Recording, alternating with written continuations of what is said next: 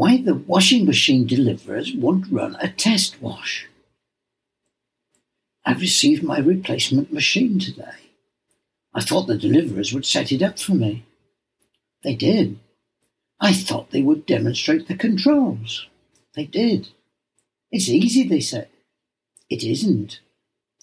With some assertiveness, I asked them to get it working. They said they could.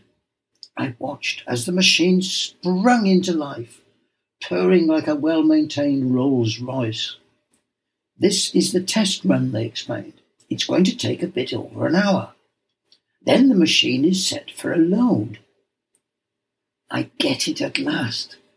But you can't wait an hour for that, I suppose. They agreed amicably. I'm hoping it will indeed be able to signal it is ready in an hour. Meanwhile, I opened the instruction manual. To avoid risks of accidents, it says, it is essential to read these instructions before it is installed and used for the first time. Essential is in bold type. The machine can be used by people with reduced physical, sensory or mental capacities if they are supervised while using it. Oh dear. Or have been shown how to use it safely. Well, sort of. Then there's several pages about setting up this wonder of modern domestic engineering. The instructions for the all-important control panel.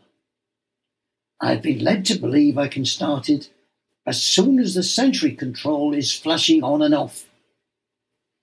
It has been pre-programmed so I can ignore the first 7 instructions. Instruction 8 is the key. That should be it. Instruction 9 offers me other options such as Power Wash and Eco. Instruction 11 says I can select a program and switch off. Well, that's useful. And that's it. More details are found on page 19. Page 29 tells me how to open the door of the machine. Page 31 is on how to use detergent pods. And page 35 on emptying the load. This seems rather like getting into a new car for the first time without the instructor, turning on the ignition, moving off. But what happens next? Don't miss the next gripping episode of my wonderful washing machine adventures.